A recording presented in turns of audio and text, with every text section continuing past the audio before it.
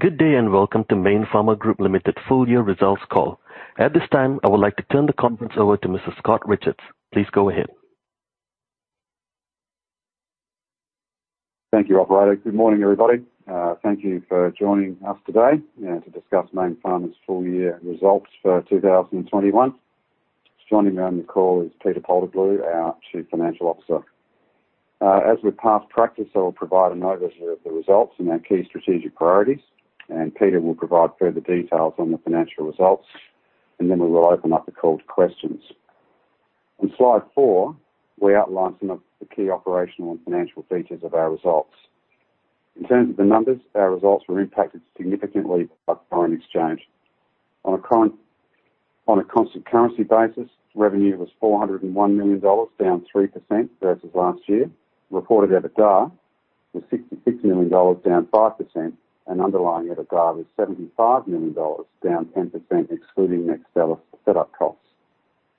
A key feature of the result was the significant spend reductions, with operating expenses decreasing $26 million or $18 million on a constant currency basis. And at the bottom line, we reported a net loss after tax due to a non-cash intangible asset impairment of the generic portfolio that was reported in the first half. Whilst these results are not at all where we want our business to be, we have made strong progress on our strategy to reposition our company for growth. We achieved the first half FDA approval for NEXTSTELLIS and established a new women's health platform in the US. We significantly expanded our dermatology and women's health portfolios, adding 11 new products, and continue to grow our contract services businesses both in the US and in Australia. Both CDMO businesses grew double digits in their base currency, and the number of development projects grew 17% versus last year. In terms of COVID, our specialty products business was the most impacted across the year, with reduced rep access to physician offices compounded by either office closures or offices operating at significantly reduced capacity, which collectively drove down prescribing. As we've emerged through the post-vaccine era in the US, we've seen improved physical access to prescribers over the past quarter, running at around 80% of pre-COVID levels. I would note, though, that there are different levels of access in different parts of the country, and we have recently seen a stalling of positive trends here with the emergence of the Delta variant. Internally, we continue to be focused on protecting the health and safety of our employees and ensuring an uninterrupted supply of medicines to our customers.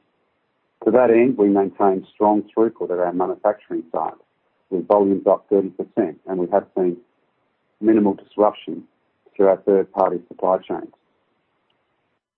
While the ongoing challenges in the US generic sector are well documented and our retail generic business continues to negatively impact our group results, I'm encouraged by the performance of our other business segments.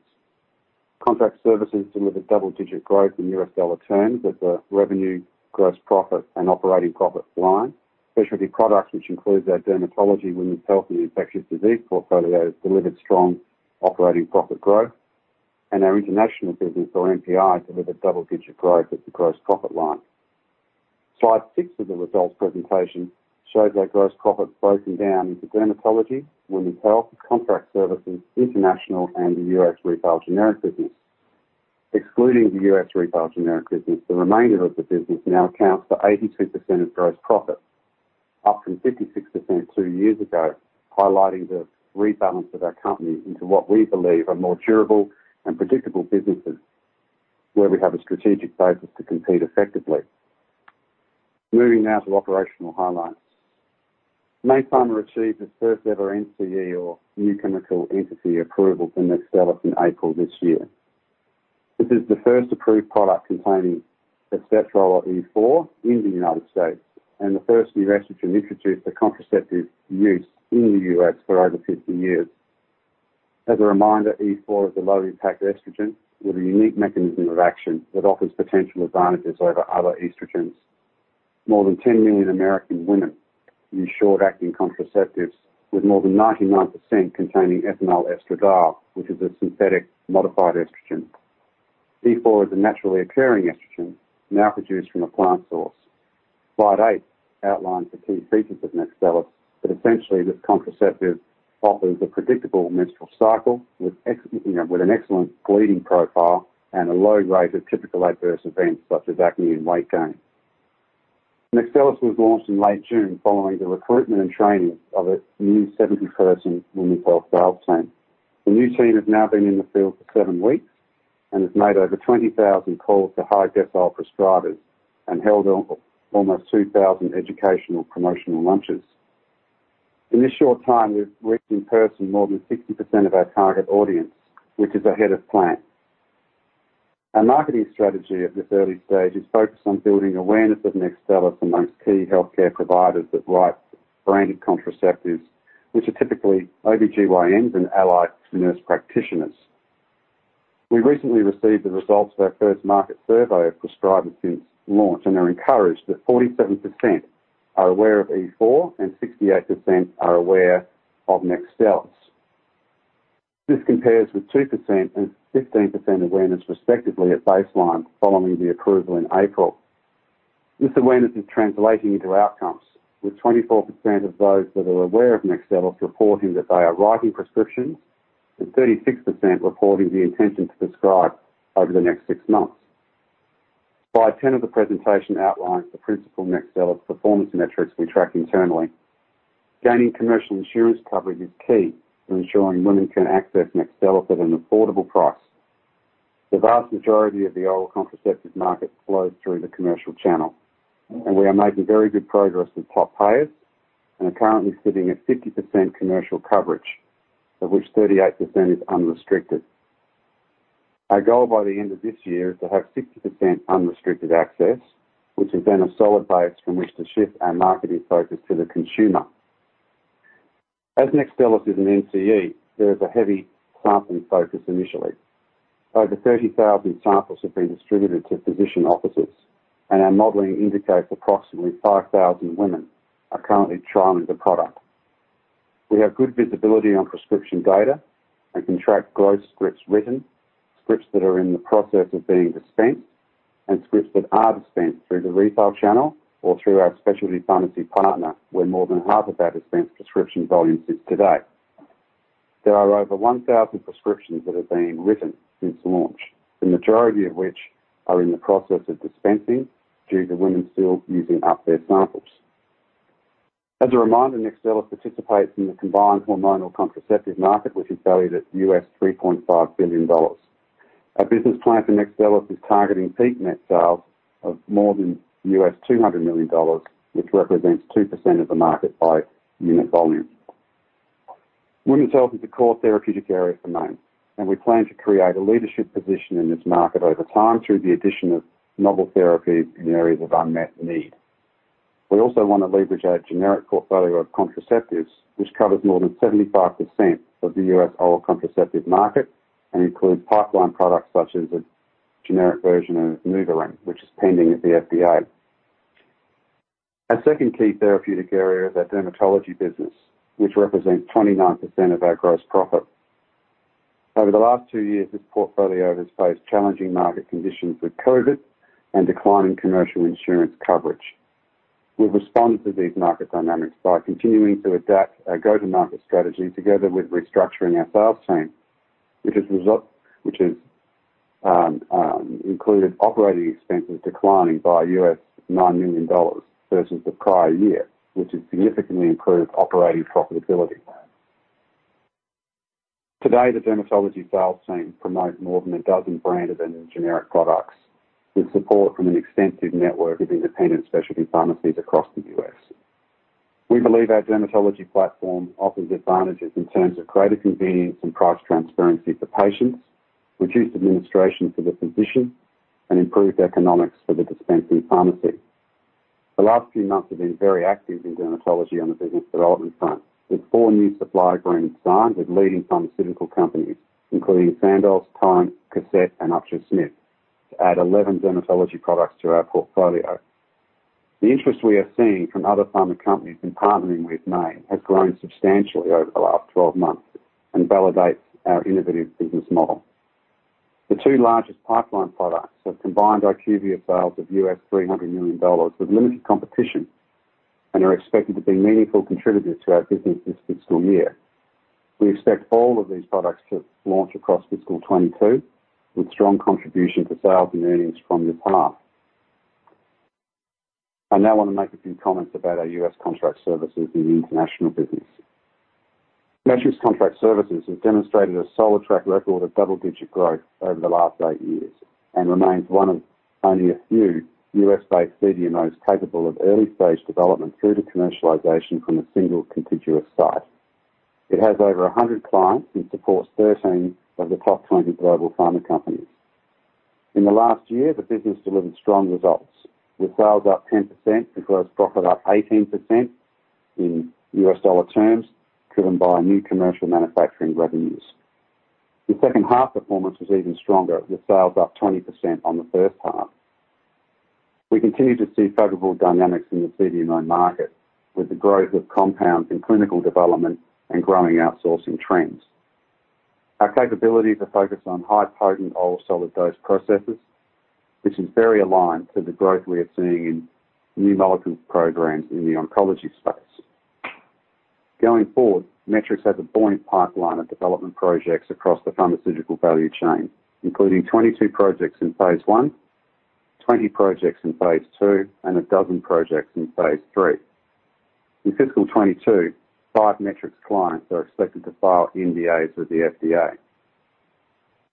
MPI, or our international business, also has a demonstrated track record of growth since fiscal 15. The international business operates out of the Salisbury, South Australia facility, which is the largest Australian-owned full-service solid dose site manufacturing both TGA and FDA-registered products. In fiscal 22, the business benefited from strong sales growth in its CDMO unit, which grew 11%, and Australian product sales were up 6%. At the gross profit line, MPI achieved double-digit growth, benefiting from record volumes at our Salisbury plant, which were up 60% from the prior corresponding period. The outlook for the international segment is very positive, with a solid pipeline of new product launches expected to support growth of the Australian products business. Solaraze, gel, and Actikerall topical solution were recently added to the Australian portfolio. Both products are indicated for the treatment of actinic keratosis, and these will be promoted by our existing sales team, focusing on dermatologists and general practitioners that specialise in skin cancer. And next year, we have the potential launches of Nextstellis and Fabior in Australia, which are both pending at the TGA. With that, I'll now hand over to Pete, and he'll go into further details about the result. Thanks, Scott, and good morning, everyone. I will take a few minutes to provide a brief overview of our financial results for the year. On slide 21, you will see that foreign exchange has clearly had a material negative impact this year on our results, with the average A-dollar-US dollar strengthening over 10%, from 67 cents in the prior corresponding period to 75 cents in financial year 21. At the top line, reported revenues were $401 million, down $56 million versus the prior period, with the weaker US dollar accounting for $40 million of the sales decline. On a constant currency basis, revenue was down 3%. The balance of the sales decline was due to further erosion of the retail generic segment of GPD. Reported gross profit was $182 million, down 5% on a constant currency basis, and the gross margin of 45.4% was essentially flat. Reported EBITDA was $66 million, which steps up to $76 million on a constant currency basis, representing a 5% decline versus the prior period. We have provided two versions of underlying EBITDA in the documents today, one excluding Nextstellis setup costs, as we did in the first half, and one including these costs to be consistent with how analysts have treated Nextstellis in their research reports. The total FX impact at the EBITDA line was around $10 million, as noted earlier, which includes the translation FX impact of $7 million, a transaction currency impact of $1 million, and the balance from the revaluation of trading assets. Slide 22 of the presentation outlines the underlying adjustments to EBITDA. The The two key ones are the non-cash credit of $20.6 million arising from a decrease in the fair value of earn-out liabilities and $15 million of restructuring costs comprising organisational changes we implemented across our global business throughout the year and the discontinuation of certain non-viable generic products and development programs. These changes are expected to drive annual cost savings of up to $10 million in financial year 22. At the bottom line, we reported a net loss of $208 million. A key component of this result is the non-cash impairment of our generic intangible assets, which was taken in the first half. In terms of our operating businesses, Scott has already talked about MCS and the international segments. I will now make a few high-level comments on the specialty and generics businesses. The specialty product segment, US dollar sales and gross profit were essentially flat versus PCP.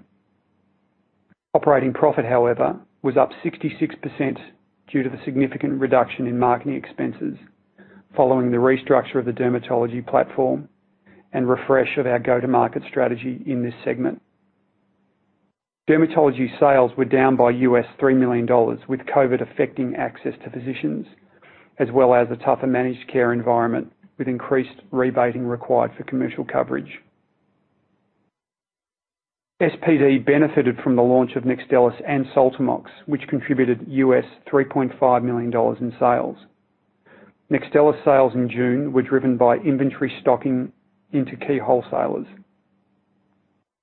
Going forward, we expect limited sales of Nextstellis in the first quarter of the fiscal year, with the second quarter expected to see sales revenue more closely track prescription demand. GPD revenue was down 10% versus PCP, impacted by ongoing pricing pressure across the portfolio as wholesaler bidding activity stepped up. Two new competitors launched on liothyronine in the second half, impacting sales of this product, which were down over 50% versus the first half. While this represented a significant headwind in our financial year 21 result, further rationalisation is occurring across the generics industry in the US, driving incremental new opportunities in select product markets, which we continue to carefully monitor. Across the period, more than 10 products were transferred into our own facilities or into new manufacturing sites, which will provide a stronger basis for competing in the coming year. Future performance of the generic segment will continue to be heavily influenced by the timing of FDA approvals and the competitive intensity of key product markets. We continue to optimise the performance of our generic portfolio, including discontinuing unprofitable products, reducing stock obsolescence, and streamlining our cost base through realignment of supply chain activities with raw material suppliers and CMOs. Moving to expenses. Our OPEX cost base reduced in total by $26 million, or $18 million on a constant currency basis. This excludes Nextstellis setup costs. Within OPEX, marketing and distribution costs were down by $16 million, or $11 million FX adjusted, reflecting the restructure undertaken last year in the dermatology business, both to reduce costs and improve alignment with our business model. Admin and other expenses were down $13 million, but this includes a number of non-cash and non-operating items. Note 4 of the accounts provides a detailed disclosure on our admin expenses. Excluding these non-cash and non-operating items, admin and other expenses were down $10 million, or $7 million FX adjusted. In terms of the other key expense buckets, gross R&D spend, including both capitalised and expensed amounts, was $26 million, down $9 million on PCP, whilst net R&D expense was $22 million, down $3 million on PCP. The R&D capitalisation rate fell from 31% to 18%, reflecting the reduced generic R&D spend as we continue to pivot our development activities towards specialty products. Total finance expenses increased by $1 million, although this includes interest expense and a number of non-cash items such as the discount unwind on earn-out liabilities. This item increased $5 million in financial year 21 due to the full year effect of the Nextstellis earn-out liability. Interest expense related to our debt facilities was $11 million, down $3 million from the prior period, benefiting from an improved cost of funds, with the average interest cost declining from 4.1% in financial year 20 to 3.7% in the current financial year.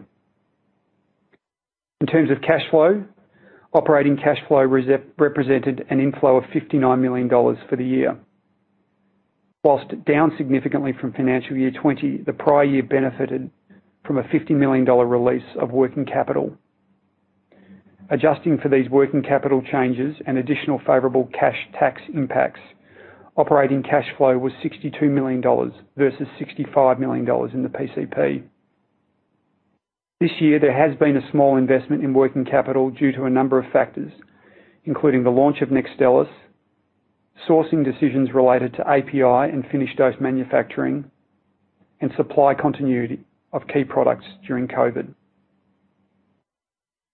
We note that our supply interactions with Teva have largely wound down, with ostensibly all manufacturing activities now moved to their final destination sites. The key cash flow investing items were $17 million of CapEx spent on our 2 manufacturing facilities, $24 million of earn-out payments, $3 million on product acquisitions, and $5 million for capitalised R&D. Included in the investing cash flows was the FDA approval milestone of US $11 million paid to licensed partner Mithra in April earlier this year. After investing cash flows, the company produced free cash flow of $10 million, enabling net debt to fall by that corresponding amount. In terms of bank covenants, our bank leverage ratio was 2.6 times versus a covenant of 3.75 times, and interest cover was 7.9 times versus the covenant of 3 times. The shareholders' fund covenant continues to remain in compliance with shareholders' funds of over $770 million.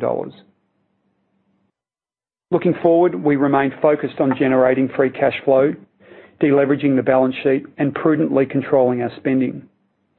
Capital efficiency and allocation will be a key area of emphasis in financial year 22 as we continue to look for further opportunities across our balance sheet to optimise returns to our shareholders.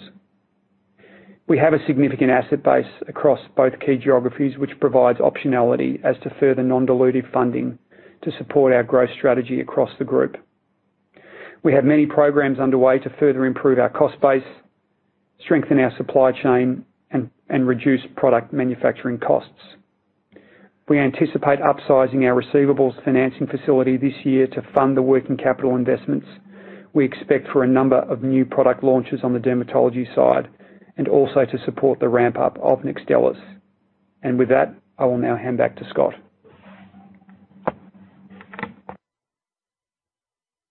Thanks, Peter. So look, in summary, Mayne Pharma's key priorities for the coming year are the successful commercialisation of Nextstellis in the United States, the launch of more than a dozen dermatology and women's health products also in the United States, accelerating the growth of Metrics Contract Services and our international business, whilst of course continuing to drive an efficient operational cost base across the company. And with that, I'll now hand back to the operator and we can take questions. Thank you, Scott. If you would like to ask a question, please signal by pressing star 1 on your telephone keypad. If you're using a speakerphone, please make sure your mute function is turned off to allow your signal to reach our equipment. A voice prompt on your phone line will indicate when your line is open. Please state your name before posing your question. Again, press star 1 to ask a question. We'll pause for just a moment to allow everyone an opportunity to signal for questions.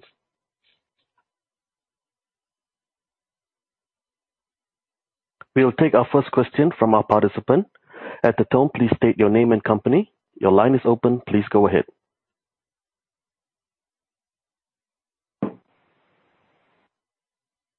It's Saul Hadassin at Barrenjoey Capital. Can you hear me, Scott? Yes, I can, Saul. Thanks for taking my questions, and good morning, Peter, as well. Scott, just the first one, and Peter might have covered this, I might have missed this in his remarks about NEXTSTELLIS sales through FY22, but can you give us any sense of your expectations, just noting that inventory build into the back end of FY21? Any rough guess of where those sales might end up through FY22? Yeah, look, Saul, we haven't provided any specific guidance on sales for FY22. Obviously, it's a critical year. The launch ramp, is critical for our ultimate destination with more than 200 million in peak sales. I think we'll have a better idea and we'll be able to provide probably more colour on that once we get through this sampling phase with patients. But as I said earlier, in my opening comments, every key performance metric we're tracking today is either on plan or ahead of plan. And our plan is consistent with our ultimate depth. But, peak sales will be, as we've always said, peak sales will be in 3 to 4 years' time. Yeah, understood. Thanks, Scott. And just another one, the slide where you talk about the dermatology products that have been licensed with partners in the generic space. Can you just confirm, you mentioned most of them don't have significant competition. Where it talks to the number of approved dermatology products by partner, are the drugs currently in existence in the market? Are you adding to those numbers with entry in terms of the level of competition across those products? Yeah, so we are partnering with companies that either have an existing presence in the market, but we are their exclusive distributor in our independent specialty channel, where as I think you realise, dermatology products have a significant distribution presence. So in most cases, there is an existing product, that partner, but it's not in the channel of business that we are in, because that's where we have expertise, as opposed to, say, in the retail channel. So that's the basis of the partnerships, generally speaking. And further, 2 of the products, in particular, are in size. I mentioned $300 million. They are products that are meaningful in terms of their potential for us in our channel, and both have limited competition, and both have, if you like, some intrinsic barriers to entry as well. Great, thanks, Scott. And just this last quick one for Peter, maybe. Peter, just look at those covenants that you have, and I guess particularly focusing on the shareholder capital base or shareholder funds base. I guess the headroom there is somewhat limited if there was to be, say, for example, further impairments in the generics business. What's your sense as to whether that's likely to occur, or if you think you've now reached a floor in terms of the write down in that division? So we have 2 CGUs that are related to our generics assets in the US. One of those we classify as GPD Other, and that has a relatively small amount of intangible value that remains ascribed to that CGU, whilst GPD Women's Health, our other generics CGU, has a slightly higher number. Both, as you will see in note 13 of the accounts, have reasonable headroom from a recoverable value sense to their carrying value. So we feel reasonably comfortable that we're in a good position on both of those CGUs going forward. Great. Thank you, guys. That's all I had. Thanks, Phil. We will take our next question from our next participant. Your line is open. Please go ahead.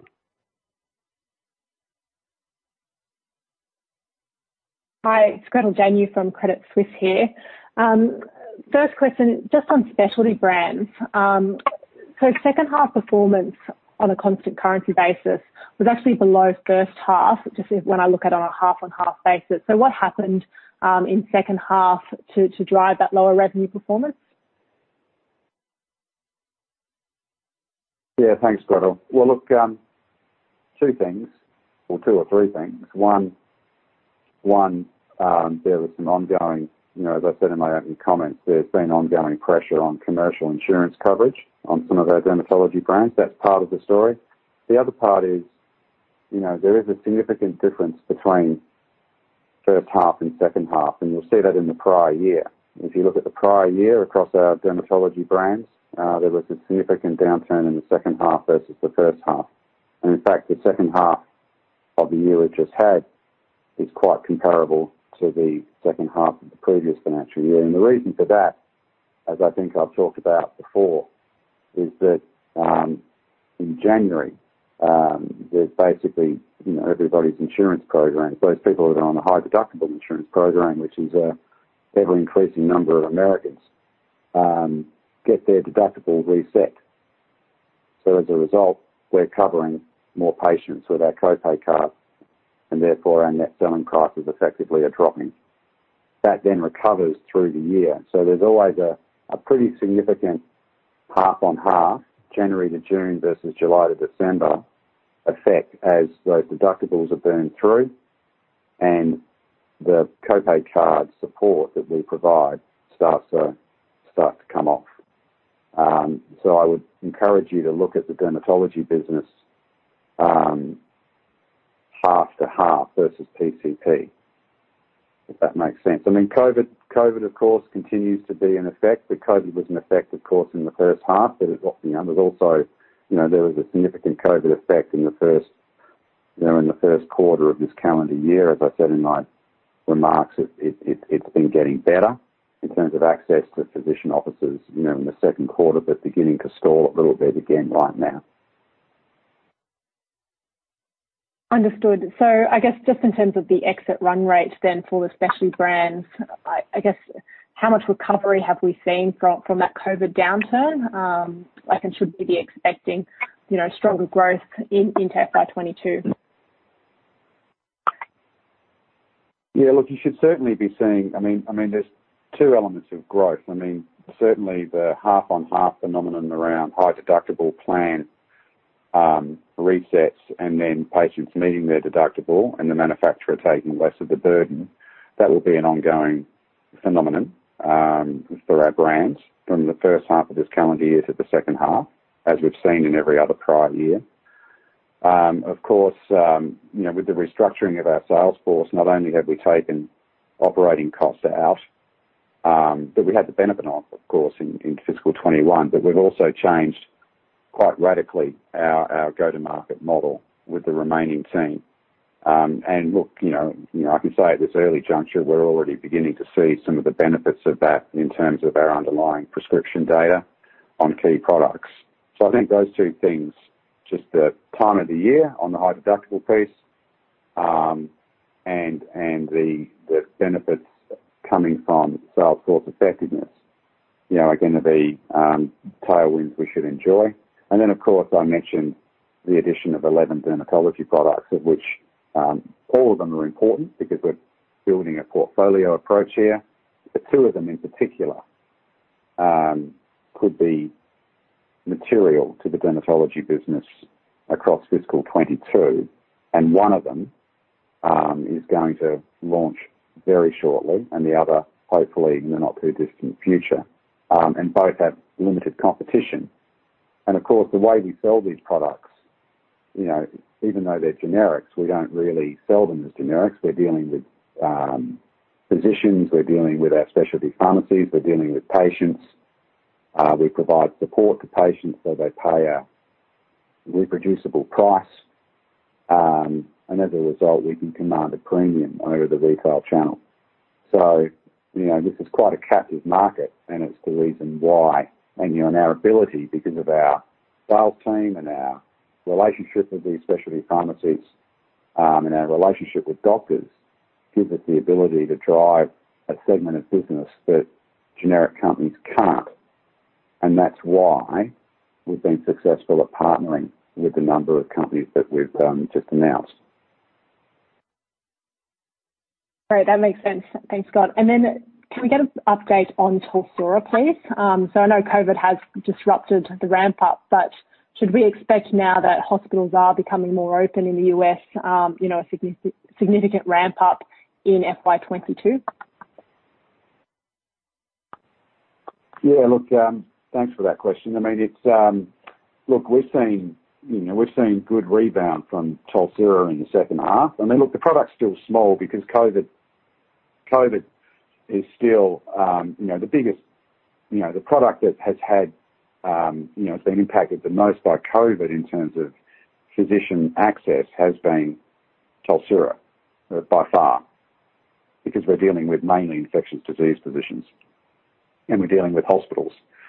So I think, and that's, whilst it's getting better, we are seeing some pullback there now because of the Delta variant.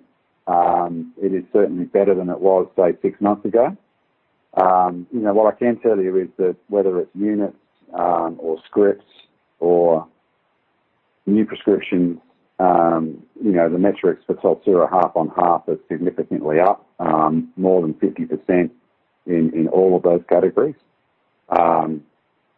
So look, the team is enthusiastic. The team expects to grow strongly in fiscal 22. The only caution I would have right now is obviously the environment concerning the Delta variant. So we'll just have to wait and see. Thanks. And then just one final question on Nextstellis. So your operating expense guidance of 50 mil for FY22, how much of that is related to launch costs as opposed to what we should consider then as being kind of the underlying cost base going forward? Peter, maybe you want to answer that. Yeah, sure. Thanks, Scott. Gretel, the $50 million is all related to underlying OPEX in fiscal year 22. We're through the setup and launch phase now that we've commercially launched in June. So you should think about that as the underlying cost base for the women's health platform in the US. Great. Thanks very much. Thanks, Gretel. Once again, if you would like to ask a question, please press star 1. We will take our next question from our next participant. At the tone, please state your name and company. Your line is open. Please go ahead. Hi, it's John Deakin-Bell here from Citi. My question was just to follow on from that last question there. On the OPEX, Peter, for FY22, can you just overall, X the cost for Nextstellis, are we kind of at that run rate in the second half of that's stable now, or are there further costs to come out? I think a couple of factors there, John. One, we alluded to some of the restructuring costs at 30 June in my speech, where we expect further run rate efficiencies in fiscal year 22, and the company is continuing to look at ways of optimising our underlying cost base across all of our operations globally. So, the exit run rate should be a good direction for what the 22 cost base would look like, but we expect it to be ahead of that based on some of those restructuring activities we've done across the year. The second aspect is obviously Nextstellis is incremental to that, the women's health infrastructure. So, when we think about the base business, we're continuing to drive efficiencies, as we mentioned, around dermatology and, supply chain efficiencies, etc., even efficiencies across our gross net activities with our US commercial activities. So, the run rate should be stepping down into 22, and although, of course, the Nextstellis piece is incremental. Yeah. Okay. And there was I think in the second half there was a $15 million impairment unrelated to the write-downs. Was that just restructuring, like redundancies and stuff like that? No, that impairment charge was related to in-process R&D. John? Right. In-process R&D. So things that you thought would work, but that aren't going to work. So you've written them off. Correct. Okay. And could we just get an update on NuvaRing Scott, perhaps the likely time. It's obviously been a long time coming, and then also perhaps just on the broader, your view of the broader generic price deflation for the next 12 months.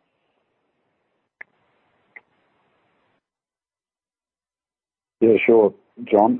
Well, we filed our complete response letter to the FDA in March this year. So we expect a potential answer from the FDA potentially as early as the end of September, but it could be as late as the end of January. And the reason why I say that is that if the FDA wishes to reinspect Mithra, either physically or virtually, then they will comply with that later date as a target action date. So as we sit here now, towards the end of August, we're unsure. We're attempting to find out more from the FDA, but I must say transparency with the Office of Generic Drugs is not a strong suit. So, the response we made to the CRL in March was very thorough, with great support from Mithra. So look, we're getting closer. I'd like to be able to be more specific than that. It still remains a very buoyant market, whether we're the third generic or the fourth generic. This is still going to be relative to our current generic business. This is still going to be ultimately an important product for us. And as far as just a general comment on price deflation, look, the sector remains volatile. Wholesalers and the three big buying groups, continue to strive for incremental savings, even on products that, one could say are already commoditized. And I suppose as long as manufacturers continue to offer prices, then buying groups will continue to seek bids, even on mature product lines. So we've seen a bit of that, and we've been hurt, obviously, significantly. So look, we expect ongoing erosion. We continue to plan for ongoing erosion, but as Peter talked about, we continue to try and offset that with as many things as we can possibly do on the cost side. And we are seeing, potentially some interesting capital light opportunities to take advantage of our distribution infrastructure with some additional portfolio. So, it's a tough business, but obviously we want to harvest those cash flows at the very least as long as we can, and to put as much stability into that business as we can for obvious reasons. Thanks very much. Thanks, John. It appears there are no further questions at this time. Mr. Scott, I'd like to turn the conference back to you for any additional or closing remarks.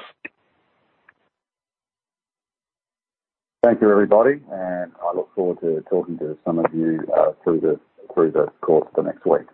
Have a good day. Bye.